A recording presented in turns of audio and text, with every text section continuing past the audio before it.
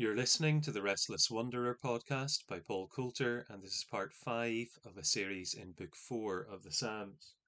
Psalm 100. Make a joyful noise to the Lord, all the earth. Serve the Lord with gladness. Come into his presence with singing. Know that the Lord, he is God. It is he who made us, and we are his. We are his people and the sheep of his pasture. Enter his gates with thanksgiving and his courts with praise. Give thanks to him. Bless his name. For the Lord is good. His steadfast love endures forever, and his faithfulness to all generations. This is a beautiful little psalm, headed a psalm for giving thanks. There's so much in this psalm to give thanks to God for. Make a joyful noise to the Lord, all the earth, is the invitation. Serve the Lord with gladness. Come into his presence with singing. 3 statements. This is for all the earth. There is joy to be had and to be expressed to God. There is gladness to be known in the service of God, and that we can come into his presence with singing. So joy, noise, gladness, singing. But service at the heart of that as well. That we come to not simply speak to God, but to serve God. Well, what is it that we have to thank him for? Well, verse 3 begins, know that the Lord, he is God. It is he who made us, and we are his. We can give thanks to God for his creation, for the way he has made us, that we are, as another psalm puts it, fearfully and wonderfully made. We are his by creation. We belong to him. Or the footnote says, and not we ourselves. In other words, it's good to remember that we did not create ourselves. No one is a self-made person. God makes us. And that is good. That means that our lives have purpose and meaning, created for a reason. It explains why there is order and the longing for order in both our physical existence and in our emotional and intellectual life as well. God created us. We belong to him. We didn't make ourselves. But we are also his people, the sheep of his pasture, verse 3 says. Of course, those who know God, who are among his people. It's not only that God created us and then set us free to go our own way and wander wherever we like. He has brought us to a green pasture. He has called us his own. He has gathered us together. He has tended us as a good shepherd. You might think of Psalm 23 and the beautiful description there of God's relationship to us as a shepherd. And of course, the invitation in verse 1 was to come into God's presence with singing. There's clearly a sense here of the people of God, those who are his sheep, coming to God in worship, coming together and entering into his gates, verse 4, and into his courts, the images of the temple, moving in through the gates that surrounded the temple, or that gave entry through the wall around the temple, into the courts, the court of the Gentiles, and then on into the court of Israel. The place to come right into the presence of God, towards the throne, the cherubim that Psalm 99 said God is enthroned upon. To enter into that place, to give thanks to him and to bless him. Why? Because he is good. We praise God not simply for what he has done, but for who he is in the perfection of his character. And his steadfast love endures forever. Of course, his love is his character. That's who he is, steadfast, unchanging, and his faithfulness to all generations. This is the God who can be relied upon. When we come towards him and come into his presence, we never need to doubt that he will be there. We never need to doubt that he will receive our praise. We never need to doubt that he will be the same person that we have known before. He is unchanging and faithful. He will not give up on us. He will not be unfaithful to his covenant. He is faithful across generations. So, what do we have to give thanks to God for? Why should we be glad and joyful? Because of who He is, God, the good one. Because of what He has done, He has created us and He has gathered us as sheep and tended to our needs. And because He is utterly trustworthy and reliable, unchanging, faithful, steadfast in the love that He has lavished upon His people.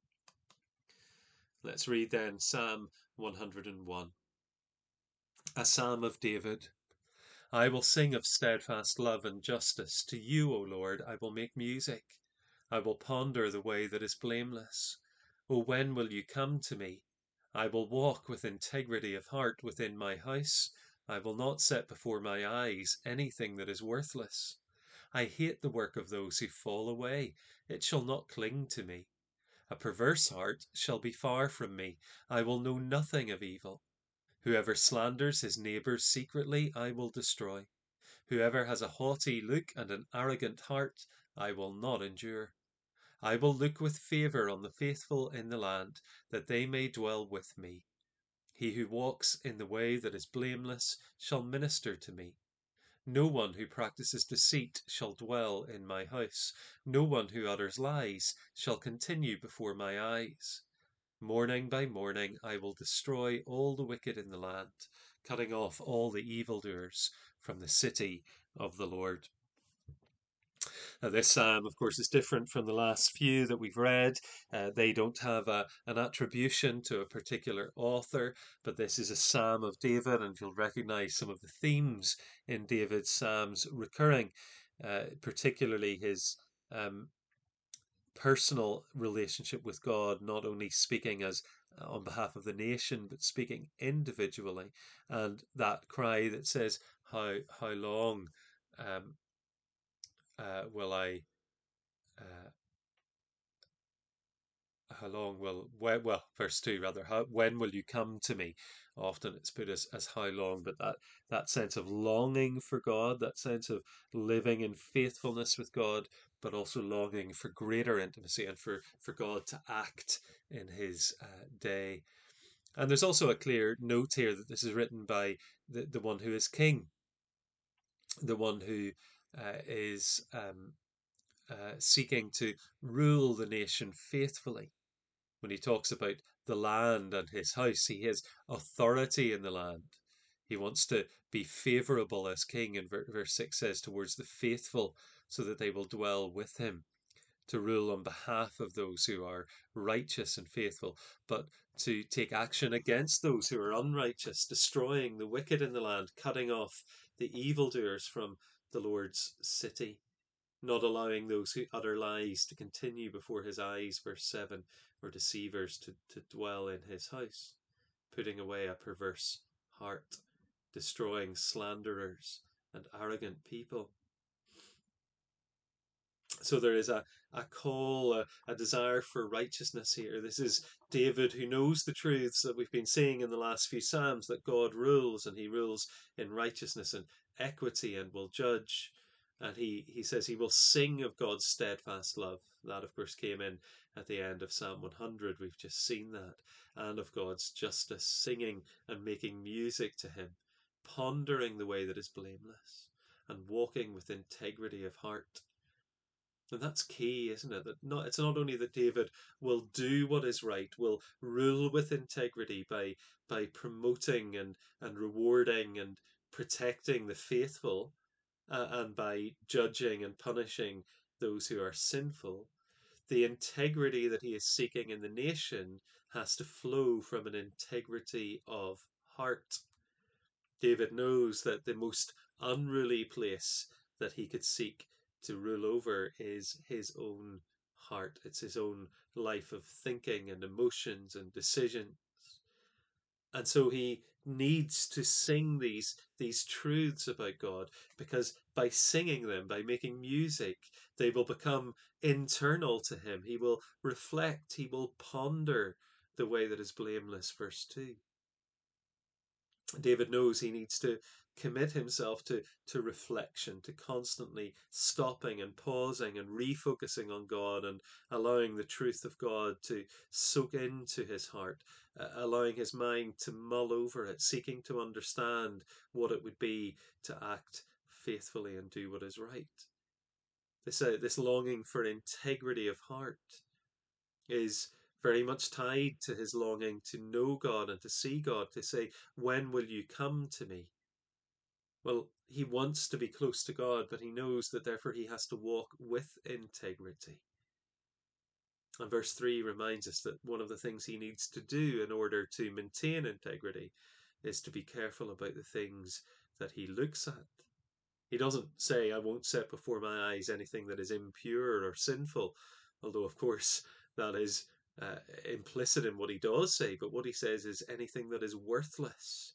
The work of those who fall away will not cling to me. In other words, David is aware that there are certainly things that are impure to look upon, but there's another sense in which things that are not impure in themselves might be so worthless. He's not going to spend his time indulging on those things. He will spend his time pondering what is good and right and true.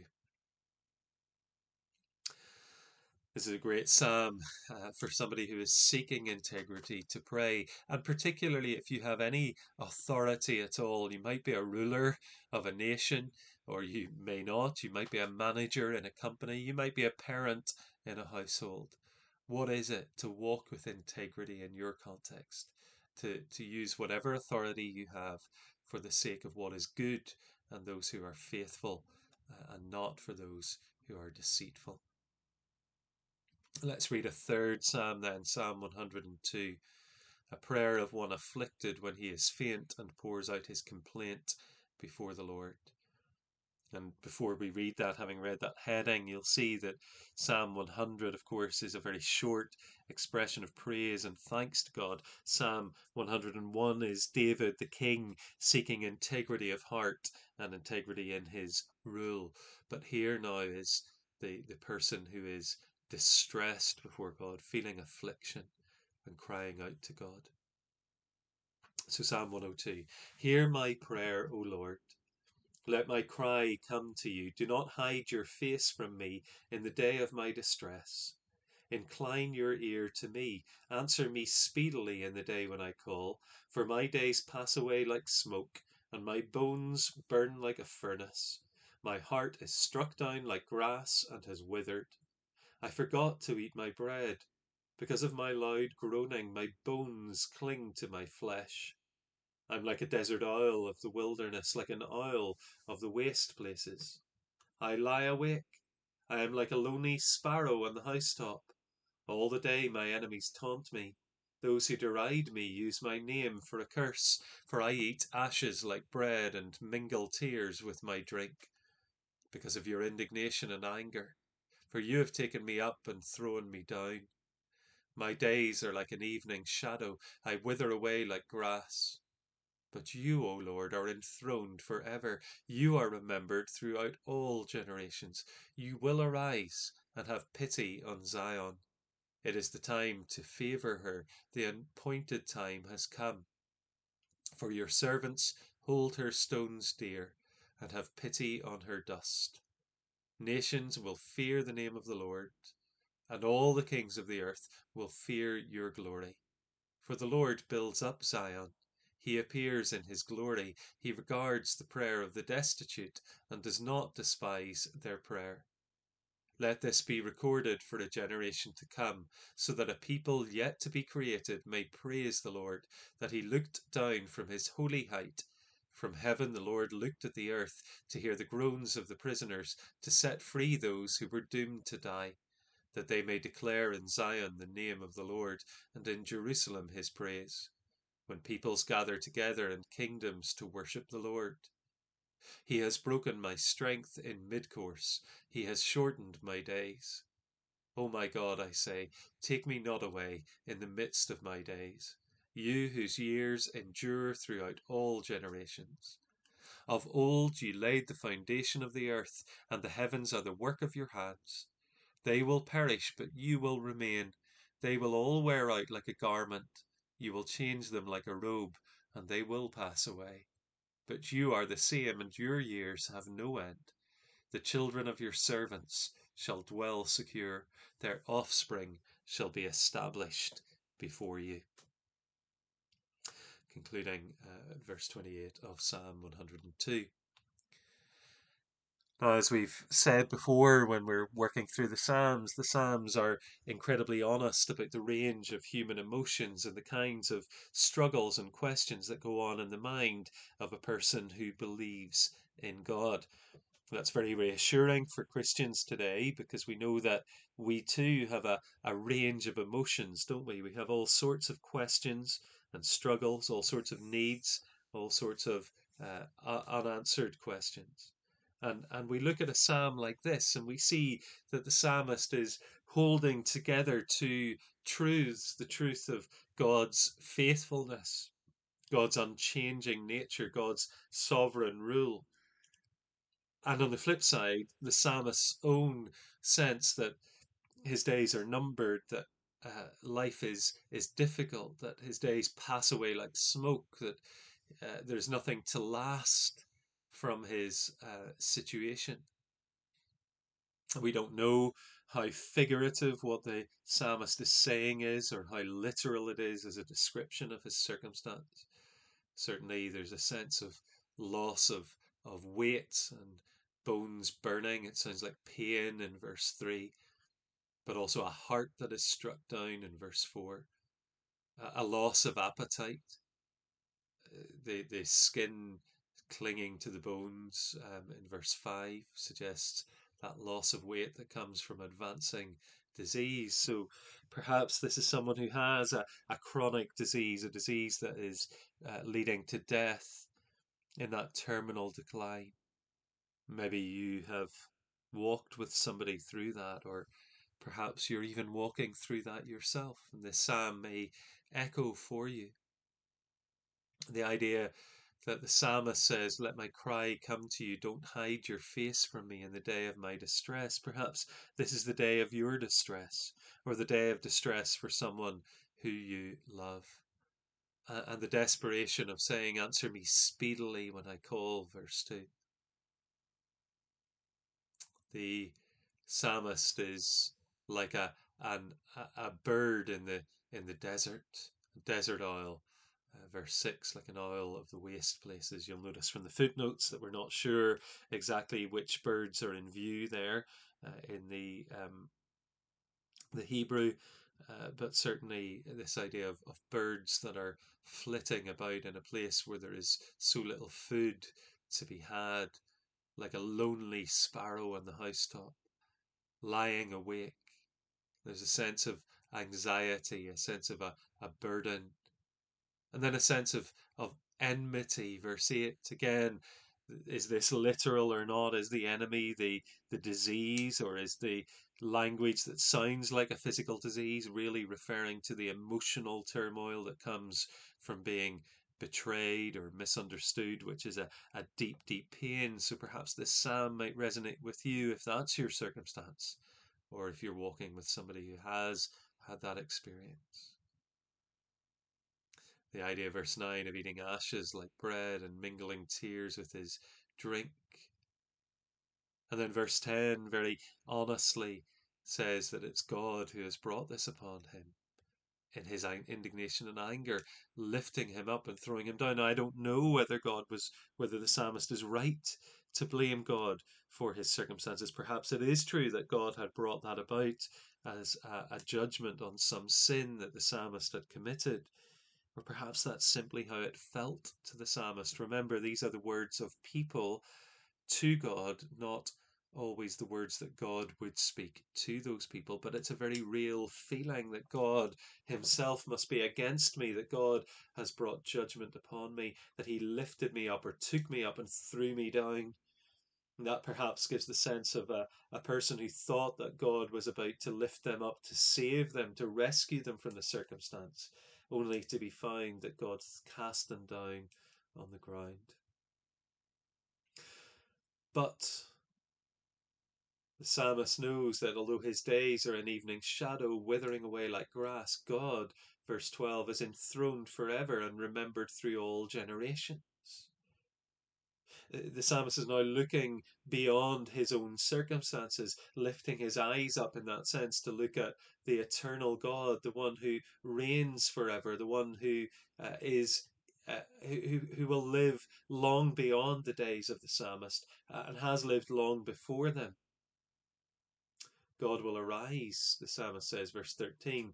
You see the contrast. You took me up and threw me down, verse 10. But God will arise and have pity on Zion.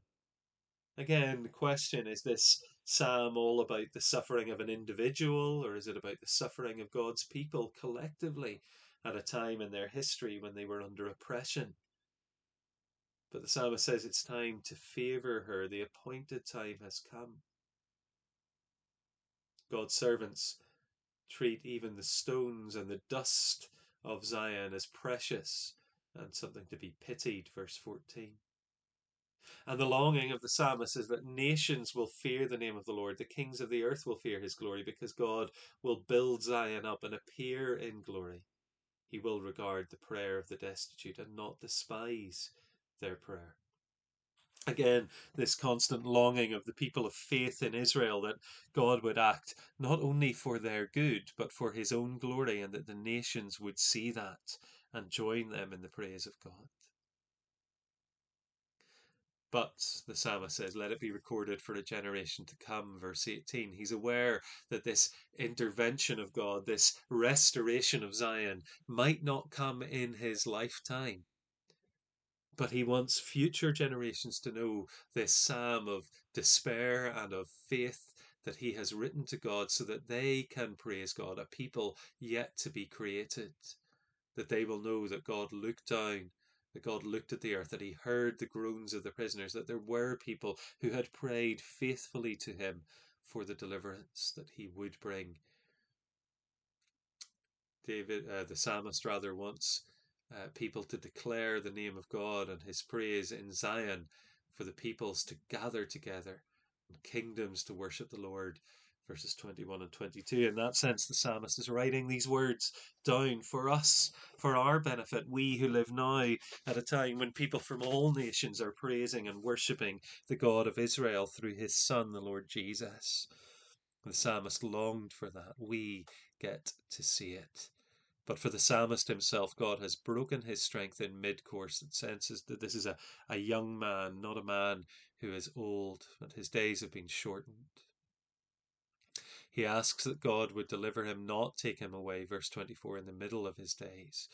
God, the one whose years endure, could give him life, sustain his life.